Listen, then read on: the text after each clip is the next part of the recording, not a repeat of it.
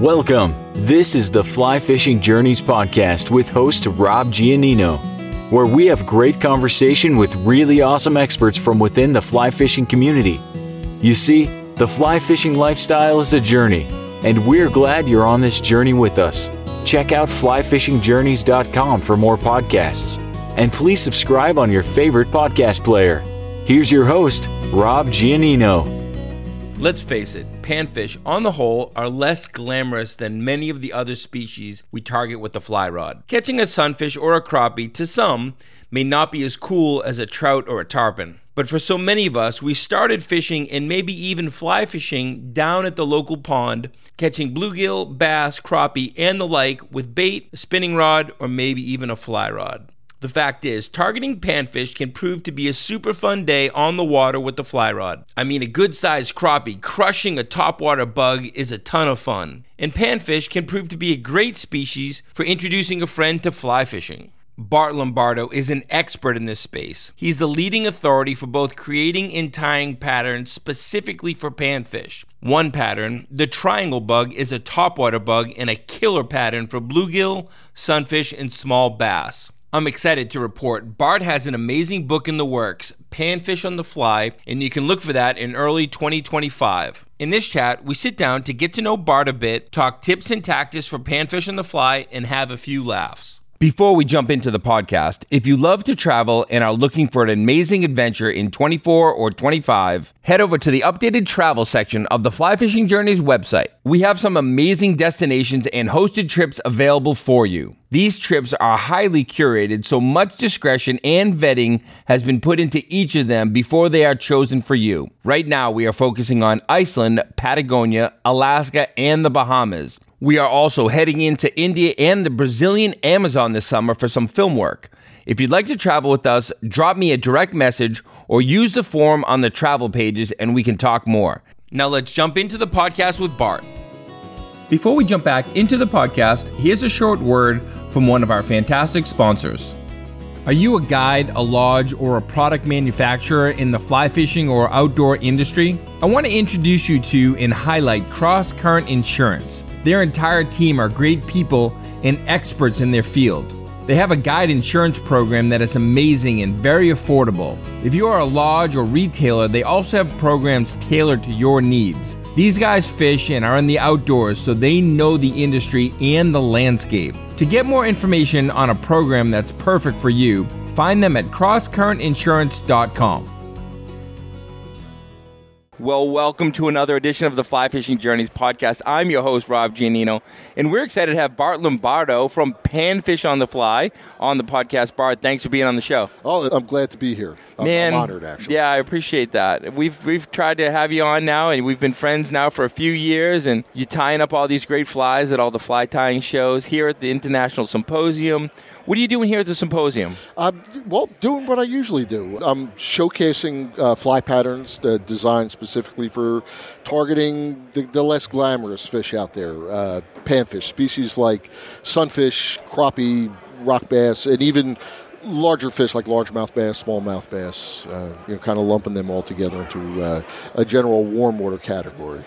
Well, that's fantastic. And you actually have a book coming out, Panfish on the Fly? That is correct. The book's going to be, I have to have my final manuscript delivered by May 1st of 24.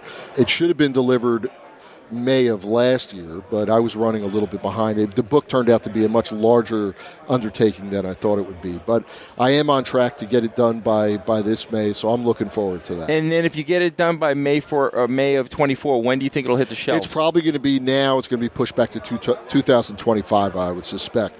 The original publishing date was going to be in 24, yep. But since I'm not delivering the manuscript until mid-year, we're probably looking at a 2025 It's a lot of work. It is a lot of work, and much more work. I'm not a writer, although apparently I am now. Congratulations. Yeah, I've done a couple articles for Fly Fisherman and some other publications, but the book is it's coming along, and I've been enjoying the process. Very cool. So, that's super exciting, man. And, I think panfish, it's like one of those species or one of those collections of species that we can all relate to.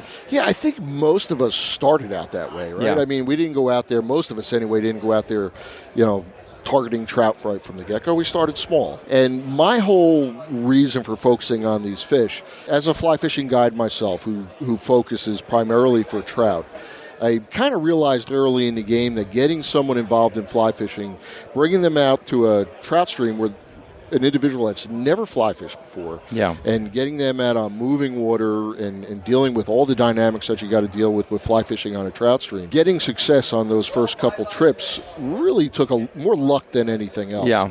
And if I could take that same individual and have them spend 4 hours with me on a local bluegill pond, their chances of catching a trout when they finally get out there and hit that trout stream, they probably go up tenfold. Yeah. These fish are so cooperative. That horrible, ugly, sloppy cast that slams down on the pool, puts every fish down.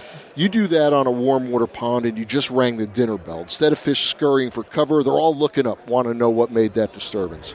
So they aggressively take flies. They're getting out there and fly fishing for panfish in a very short period of time. You'll be catching fish right away. You're getting line handling skill practices. You get practice setting the hook. You get practice fighting the fish, landing the fish. It's the biggest challenge is getting that trout to eat. But then once that fish is on the line, it opens up all these other problems that a new angler has to deal with. Yeah. Line is wrapped all over the place. They're stripping when they should be letting line out. And spending a couple hours with a species like a bluegill or another sunfish, you'll get some of this stuff under wraps. Right. You'll get casting practice. You'll get practice setting the hook. You get practice handling a fish on the end of the line, fighting that fish, unhooking the fish, releasing the fish. Whatever the case may be, but you're getting some experience so that when you do hit that trout stream, at least the equipment that you're holding in your hand is not unfamiliar to you. Yep. You actually have a little handle on how to use it. That's fantastic. And, I think like you mentioned, we all started there. I mean, I can remember those days when I first started fly fishing like 23 years ago. Going in my little canoe to this backwater, warm water river that's more of a flat water river where you have your crappies, you have your bass, and just finding these schools of crappie and just putting a little dry fly out there and watching them come up and sip it and setting that hook. And really that's the beginning for so many people. If somebody has a friend or a brother or a sibling or a nephew or niece. Kids. Yeah. I mean, it is the perfect fish to start a child out fishing, whether it's fly fishing or any type of fishing, spin fishing. Most of us started with a bobber and a worm, and the first fish we caught was likely some species of sunfish. Yeah, that's where I started out. That's where I started out fly fishing. That's where I cut my teeth as an angler, trying to figure out the whole fly fishing thing. It wasn't done on a trout stream. It was done on a local bluegill pond. And as I'm getting up in age, I just hit my 60th birthday when the show started. You're kidding. I would have never thought that. I could see myself ending up where I began. When I'm too old and feeble to wade a trout stream, I'm still going to be able to drag myself down to the edge of a pond somewhere and cast a fly for a bluegill. So, well, happy birthday. No, thank you. Thank you. So I want to dive deep into this panfish thing because I think there's so many ways we can talk and learn more about being successful pan fishing and bass fishing. Before I do that, Bart, let's learn a little bit about you. Where do you live and where did you grow up? Well, I grew up right here in New Jersey. Born and raised in New Jersey my whole life. I started out in the northern part of the state in an urban area called Irvington, right next door to Newark. And when I was in high school, my family moved down to Monmouth County. And I've pretty much stayed in Monmouth County from the time that I was, I guess I was a sophomore in high school till the present day. I worked in law enforcement for 30 years. You did? Yeah, I retired as a police captain from Marlboro Township in 2014. So wow, 30 years in the police force. Yeah, I started young and got out at 50 years old. So I started around 20 and got out at just right before my 51st birthday. 30 years around the New Jersey area. I bet you saw some things. Saw some things. Yeah, I definitely saw some things. Breaking up a few things. But it's great to move on to this second chapter of my life. When I left law enforcement, that's when I started my guiding career. Jim Holland, who owned Shannon's Fly Shop for many years in Califon, New Jersey, he had been hounding me for years to come and guide for the shop. And, working full-time in law enforcement, there was just no time for that. But I don't think I was retired for more than 10 days when that phone rang and said, all right, you got no excuse. You got to come work for us. Wow. So I since retiring in 2014, I've been guiding for Shannon's, and unfortunately we lost Jim last year to cancer.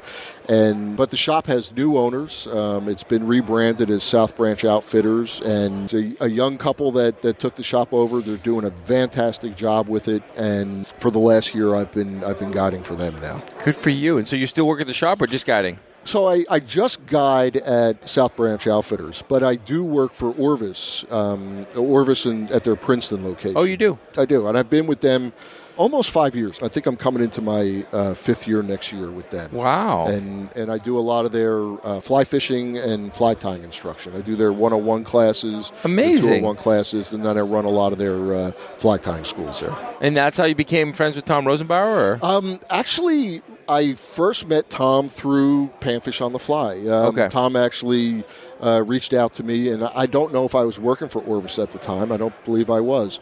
But he reached out to me to do a podcast with him talking about what we're talking about today. It's Panfish on the Fly. Panfish on the Fly.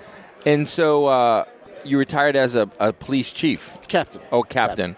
How does the roles work? That would be one step below chief. I was actually kind of being groomed for the chief's position, but I had already had my 30 years on. The current chief was a good friend of mine, and I knew he wasn't going anywhere anytime soon. In fact, I think he worked for another 7 years after I retired, and had to retire when he reached the mandatory 65, and he left. So I had no intention of staying that long, so I graciously bowed out at 30 years. And, I had a good career, loved every minute of it. But after 30 years, I was ready to move on. Ready to move on to fishing and tying. Yep.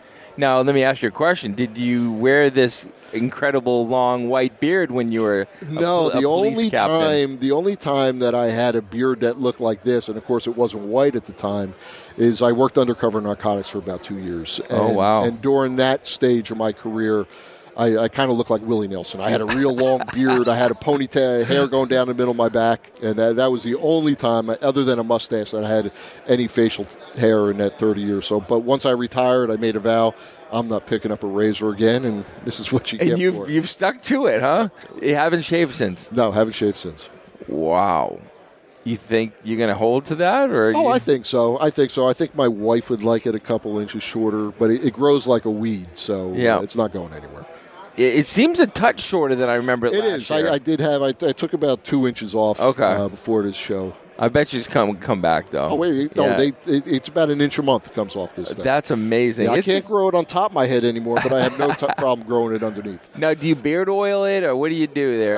Not much. Not too much? The only thing I do have to do is I do have to blow dry. I've never used a blow dryer in my life. If I don't dry it, it soaks into my shirt all day long. So you blow dry. I have to blow dry my beard. We need to get a video of that. That's what I would love a video of. Forget all this podcast because otherwise it just slowly soaks into my shirt. That's amazing. Yeah. You're a high maintenance guy. I am now.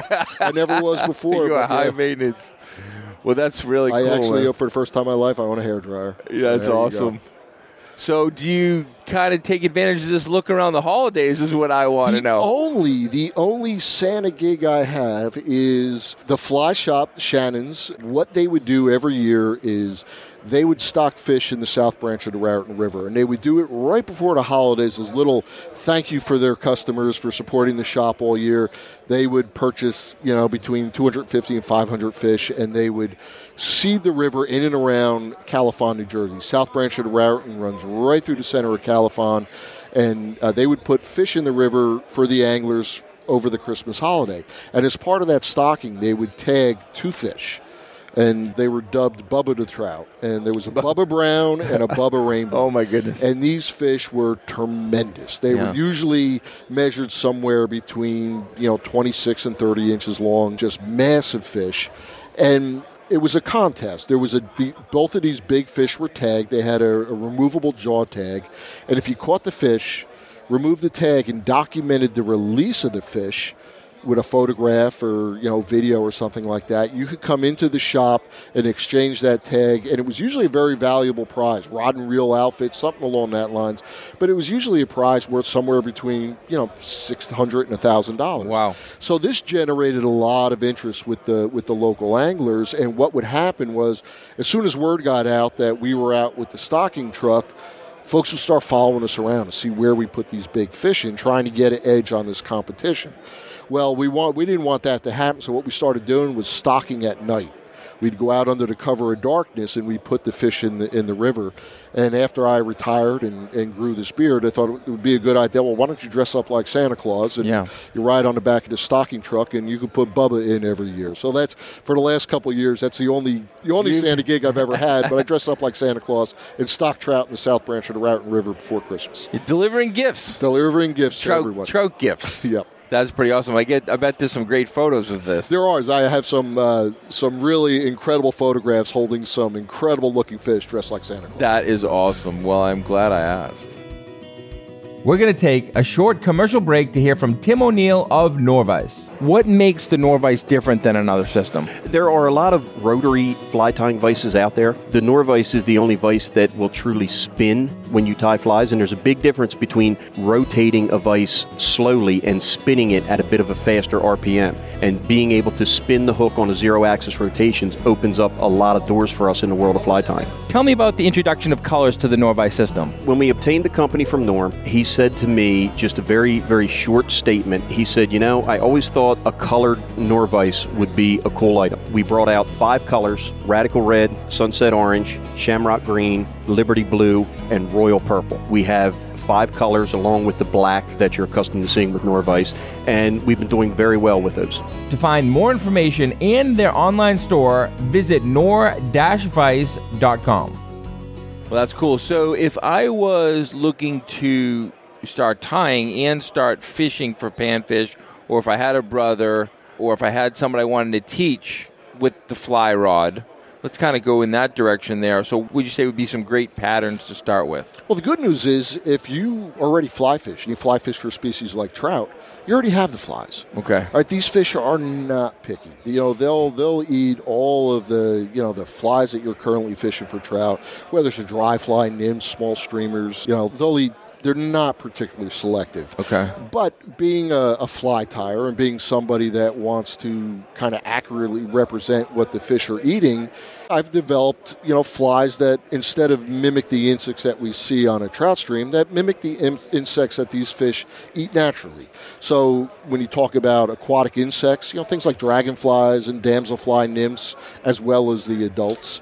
A lot of lakes and ponds have, some of the cooler water lakes will actually have some like Calabatus mayflies. You may find, the odd, it's mostly dragonflies, damselflies. Yeah.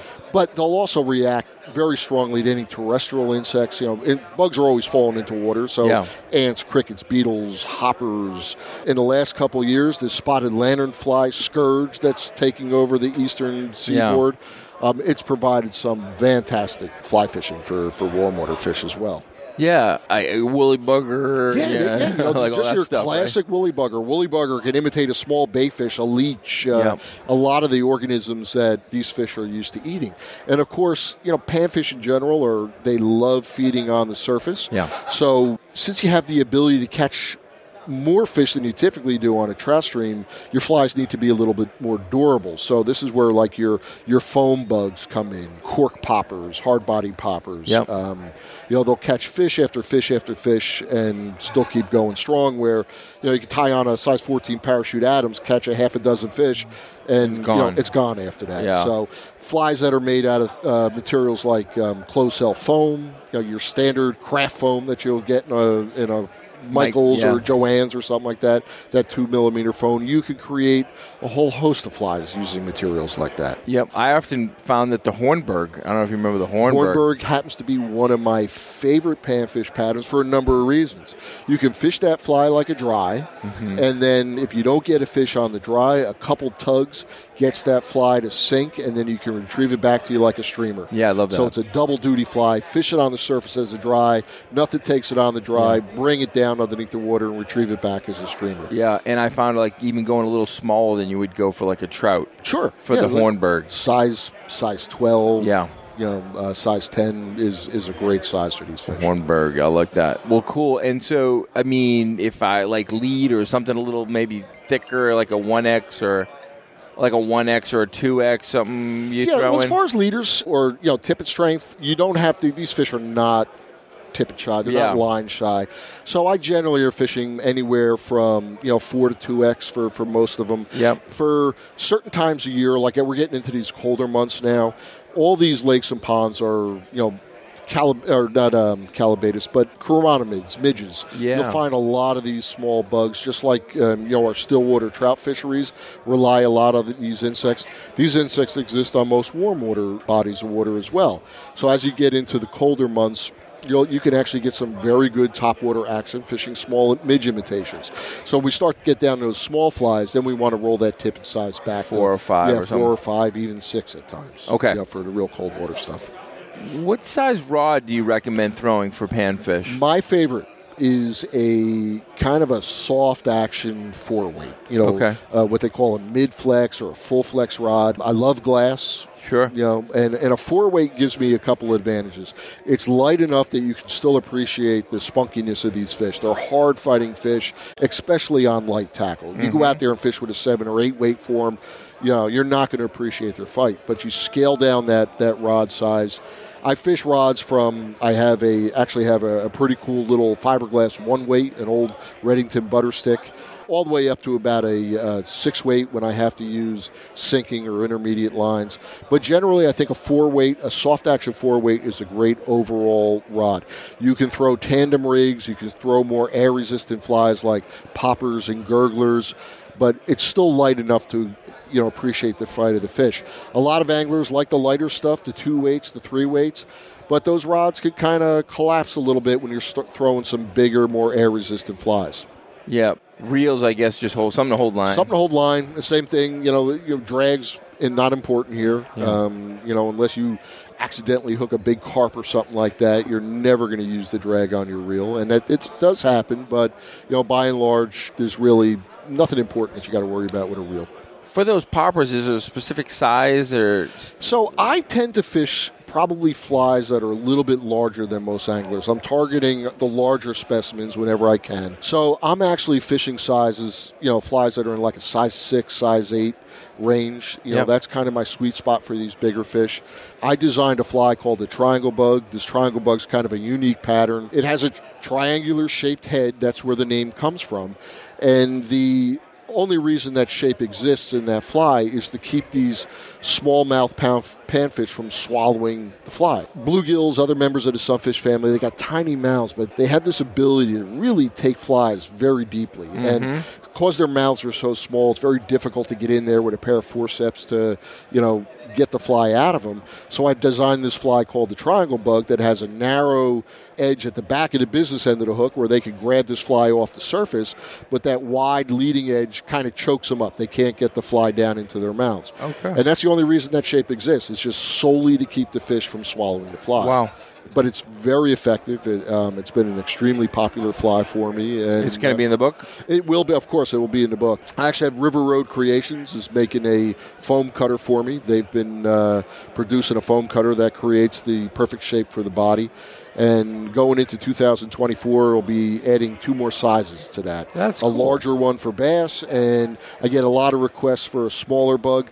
I'm reluctant to go much smaller because it would kind of defeat the purpose of that whole ability to keep the fish from swallowing it. But I've been experimenting with a couple sizes, and I think I have a smaller size that'll still work as designed, keep the fish from following the fly, but allow a smaller profile.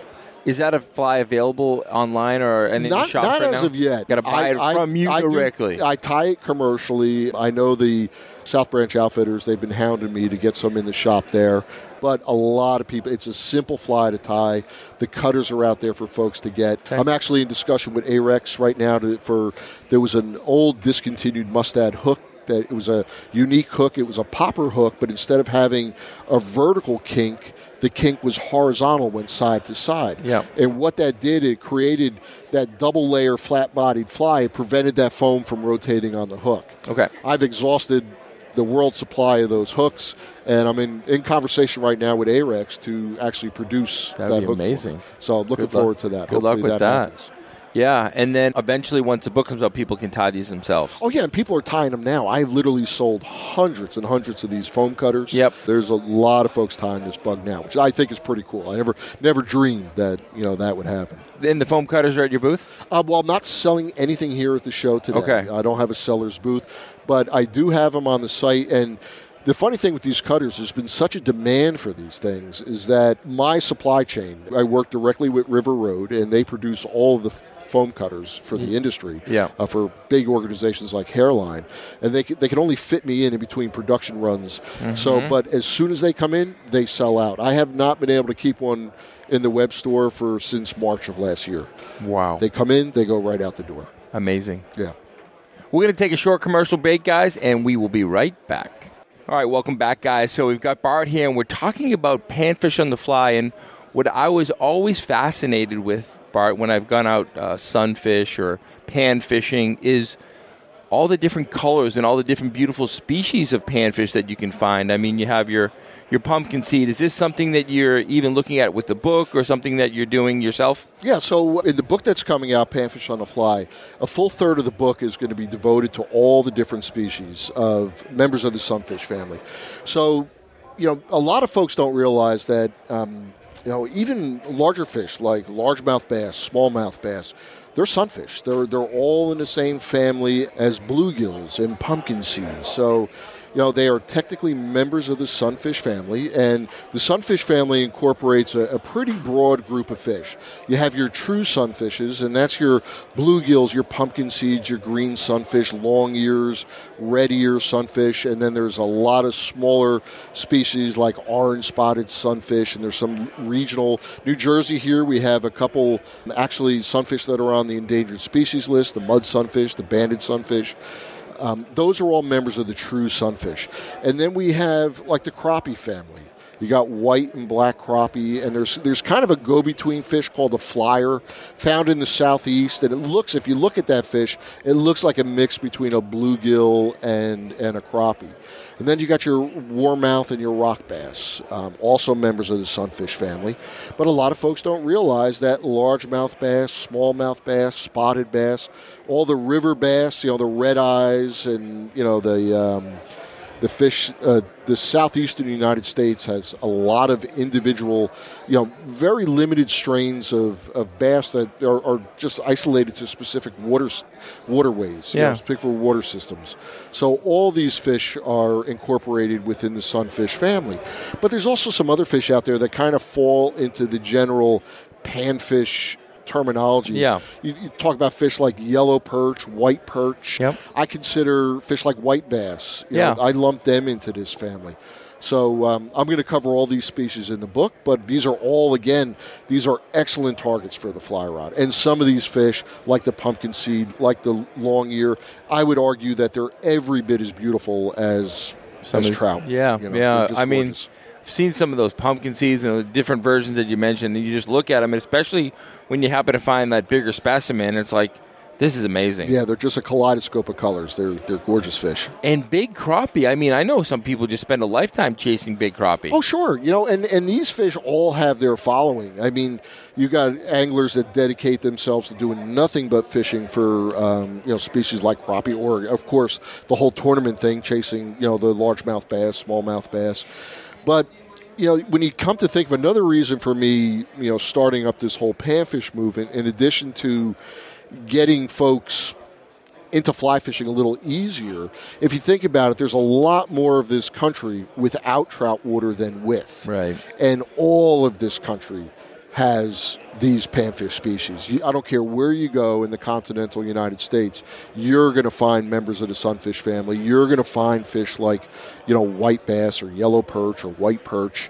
Yeah. Where our trout fishing is, we're really limited to the northern section of the country or in the mountainous regions where the water stays cool enough to support these cold water fish. So there's a lot more fishing opportunities out there for folks to pick up a fly rod. Fly fishing is so salmon and trout oriented, or even, saltwater. Right. But there's so much more of this country that has fishing opportunities, fish that can be targeted with a fly. Yeah. And in my opinion, are just as much fun. Yep. smallmouth and a pike and muskie we haven't even talked about. It's a different animal altogether. But yeah, and that's the fun part about these panfish is that you can get that instant reaction. Get that instant action. Actually, can be quite good eating too if you want to throw something in a pan. 100%. A pan of the panfish. Right. That's where the name comes from. But I don't think there's a finer meal than fried bluegill that are coming out of clean water. It's one of my favorite fish to eat. And the other good thing about these fish is because of the way they reproduce, and they're actually sustainable. You can, if you wanted to take an occasional fish home for the table, you could do it guilt-free. Unlike our trout, which are highly pressured in a lot of areas, the water conditions are, somewhat marginal in some parts. You take New Jersey, for example. We have some excellent trout fishing here in the state, but we really have to safeguard that fishery during the summer months. It just gets too warm to fish for trout. Well, again, another reason panfish are here, we don't have to hang up that fly rod when the trout season ends in late spring, early summer. Yep. We could keep on fishing, fly fishing all summer long. We just switch gears. Instead of heading up to North Jersey to fish for trout, I could walk out my door and be on a local pond within 5 minutes of me stepping out the front step of my house. The Fly Fishing Show Tour travels the country every winter. From January until March, the largest consumer fly fishing shows in the world will be in 7 locations. The stops are Marlborough, Massachusetts, which covers the New England area, Denver, Colorado, Edison, New Jersey, which is the New York, New Jersey, and Mid-Atlantic States show, Atlanta, Georgia, Bellevue, Washington, Pleasanton, California, the Bay Area show, and finally back to where it all started in Pennsylvania at the Lancaster Show. These are super fun events that are packed with teaching, presentations, and everything you would ever want to know or see in fly fishing. Find all the details at flyfishingshow.com. Now, do you travel at all for fishing? I travel a lot for fishing, but most of my travel is oriented around trout fishing. Okay. I go out to Montana most years for the month of July. I have regular trips to Maine, although in Maine I target both landlocked salmon and smallmouth bass and species of panfish. And but a lot of my travel is trout oriented. I see you and Lou they make that trip up to Maine. Yeah, I go up to Maine 2 to 3 times a year. Okay, I go up in the spring for salmon and smallmouth. During the summer, pretty much just target smallmouth and largemouth exclusively, and then back in the fall for the salmon fall run. Are you Grand Lake Stream? Grand Lake Stream. Yeah, that's got a nice small one. Yeah, you smile at me like you're not supposed to say that on the internet. It's no secret, but it's no telling my spots. It's a kind of place that's remote enough to keep a lot of folks out, and quite frankly, there's just limited lodging opportunities up there. Even if you wanted to go, you're hard pressed to find a place to stay. You're in the middle of nowhere, and not a lot of lodging exists. So that still keeps it kind of safe. Yeah. But mum's the word. I don't know what I'm saying. I mean, you can go to Grand Lake Stream and still not figure it out. You have to go and figure it out at the same time. Well, landlocked salmon are a cool fish. Yeah, they're a really, really cool fish. I love them. I cut my teeth in Rangeley, the Katsuptic, the Kennebago, and the Rapid. Yeah, no, Maine is just an incredible place, and they have such widely varied fisheries. It's one of my favorite places on earth, right there behind Montana. Yeah, and then after kind of did my time up in the Rangeley area, I kind of moved over to the Mount Katahdin area and fished the west branch of the Penobscot. Some great water, landlocked water. There's a few pools up there that I've spent some evenings, and there's just 22-inch landlocked salmon comes flying out of the water, just at black dark, and it'll change your life. You know what I mean? They're such a cool fish. We go up there in May, and we're targeting the fish during the Hendrickson hatch. Okay. So we're getting these fish, these landlocks, to come up and take Hendrickson dry flies. Which is just a phenomenal way to fish for them. That's pretty cool. Yeah, it's pretty wild. So where can you find, obviously you can find any great panfish in, like you say, your local ponds and stuff, but are there places in the world like we look at, like a Maine or a Montana, that are really people travel to go pan fishing? Well, this is the great thing about these fish. It doesn't require that. Yeah. Because they're everywhere. And you could have the most incredible fishing, right? There could be some ignored farm pond or a city park pond that doesn't see any angling pressure, and you could have a world-class experience right in your own backyard. Yeah. So that's another reason to promote these fish, is that it's the fish for everybody. It doesn't require 25-mile hump across country to go out to Montana to enjoy a quality fishing experience. Literally within 5 miles of where I live, for a presentation that I did once, I literally pulled up Google Maps and I highlighted all the fishable waters within a 5-mile radius of my home, and I came up with almost 80 bodies of water that I could fish within 5 miles of where I live. And some of them are fantastic fisheries that, I've never had better fishing anywhere else. Is there a time of year that's better than others? So there is. I mean, most people, when they start talking about panfish and members of the sunfish family, they target them during spawning season in the spring. These fish are in the shallows. They're on their beds. They're highly aggressive.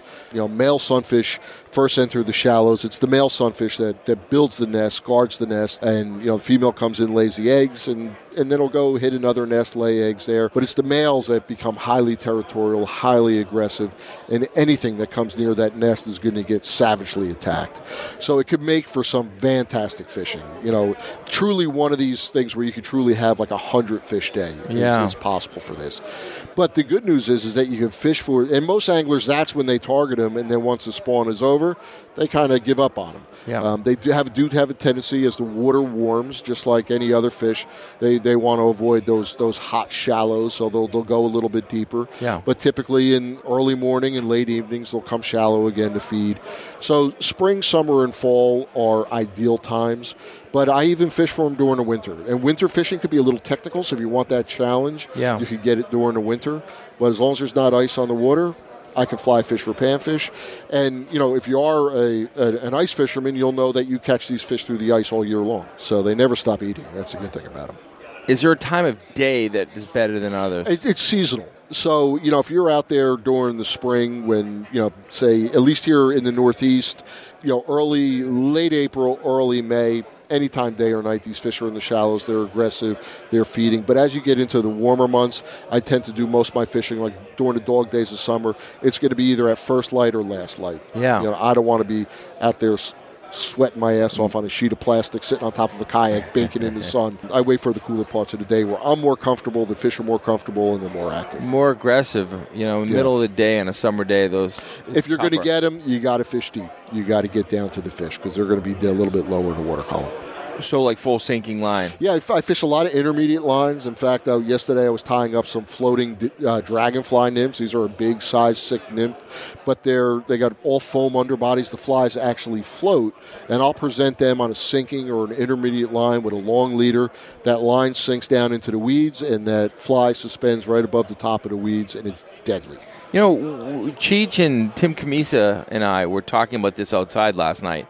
And we were talking about even like brook trout down in Patagonia, and he's got this parabolic line, which is like a sinking line. Exactly.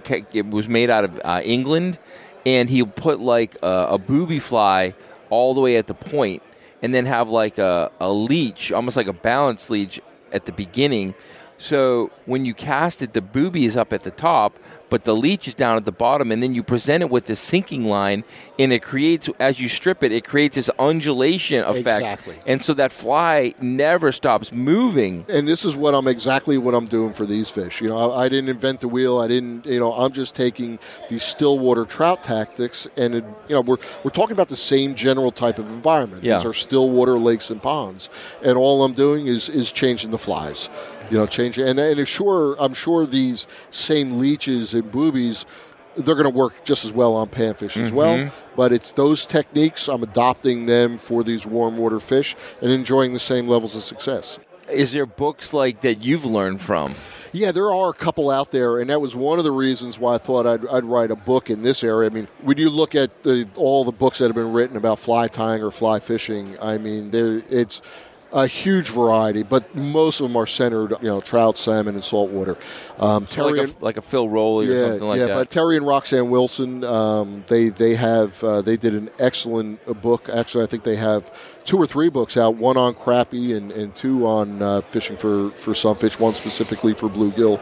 There's been about a half a dozen good titles written on the subject. Who are some people you follow? Like you mentioned the couple there. Who else would you follow for panfish? I don't know if there's a lot of people doing much in this space. Bart Lombardo, this is the guy. I'm the guy. I'm the one you want to follow. I love that. Yeah, but here's another side note. So when I started the business, Panfish on the Fly, I thought, I'm going to create a Facebook site for the business. And I started getting so much activity on that site and I really wanted just to showcase my flies, my products. I decided to create a Facebook group. I know. I'm a member. Panfish on the Fly.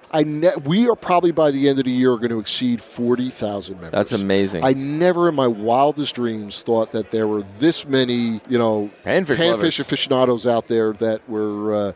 So there really is kind of a little underground movement going on with these fish, and so there are resources out there to if you have an interest in this kind of stuff. There's a number of Facebook groups out there. I think mine, by far and large, is the largest out there right now. That's cool. But there's some good ones out there. Well, that's cool. Bart, when the book comes out, we just kind of come to the show. How can you get information about you and kind of stay in touch when this book comes out? Yeah, well, I am available on all social media platforms, Twitter, Instagram, social media, even TikTok, although I don't do anything there. But it's Panfish on the Fly across the board everywhere. So that's always a good way to keep in touch with what I'm doing. Right. There is a website, Panfish on the Fly, that I maintain a pretty popular blog on the site, as well as an online fly shop. And there's... the book I've been on, featured on a number of podcasts, including, the Orvis, Tom Rosenbauer's podcast, and there's been about a half a dozen others. So if you search for Panfish on the Fly, search for Bart Lombardo, you'll find me. Yeah. Before I let you go, Bart, what you've been now? You said just after 6, you started about 10 years in this space. Yep. What have you seen in the fly fishing industry over the 10 years? As far as changes and as it specifically talks about panfish? Well, the one thing that I noticed since day one, when I started coming out to these shows, I was a little apprehensive at first. It was like, am I going to be looked at like some sort of weirdo out there, this panfish with your little guy? sunfish. Yeah, but the exact opposite is what's taking place. Yeah. You can walk by my booth at any given time and you're always going to find somebody in front. Apparently, there's a lot of closet panfishers out there that, these are not glamorous fish. Behind us here, we have this beautiful brown trout. They're not photogenic like that. They fit in the palm of your hand. But there's a lot of folks out there enjoying these fish, and I think I'm just doing my part to keep that going. Well, that's awesome, man. Bart, it's been great to have you on. Yeah, I've thoroughly enjoyed it. We need to do it again, and maybe we need to go in Castellana and catch some of these pumpkin seeds and crappie. Absolutely. Maybe even some smallmouth. I didn't realize that they were so closely connected together. Yep, all the same family. Yeah, because you do find those kind of barbs, on the back plate there. Yep. And they're all members of the same family. You got to learn how to hold these fish right. Otherwise, they're going to get you. That's right. They're going to get you. Bart, it's been great to have you on. Thank you so much. I loved it. Thank you. You've been listening to Fly Fishing Journeys with your host, Rob Giannino. To be notified of new episodes, subscribe on iTunes, Spotify, Stitcher, or Google Podcasts. You can follow us on YouTube, Facebook, and Instagram. For past episodes, check out flyfishingjourneys.com. Fly fishing is a journey, and we're glad you're on this journey with us.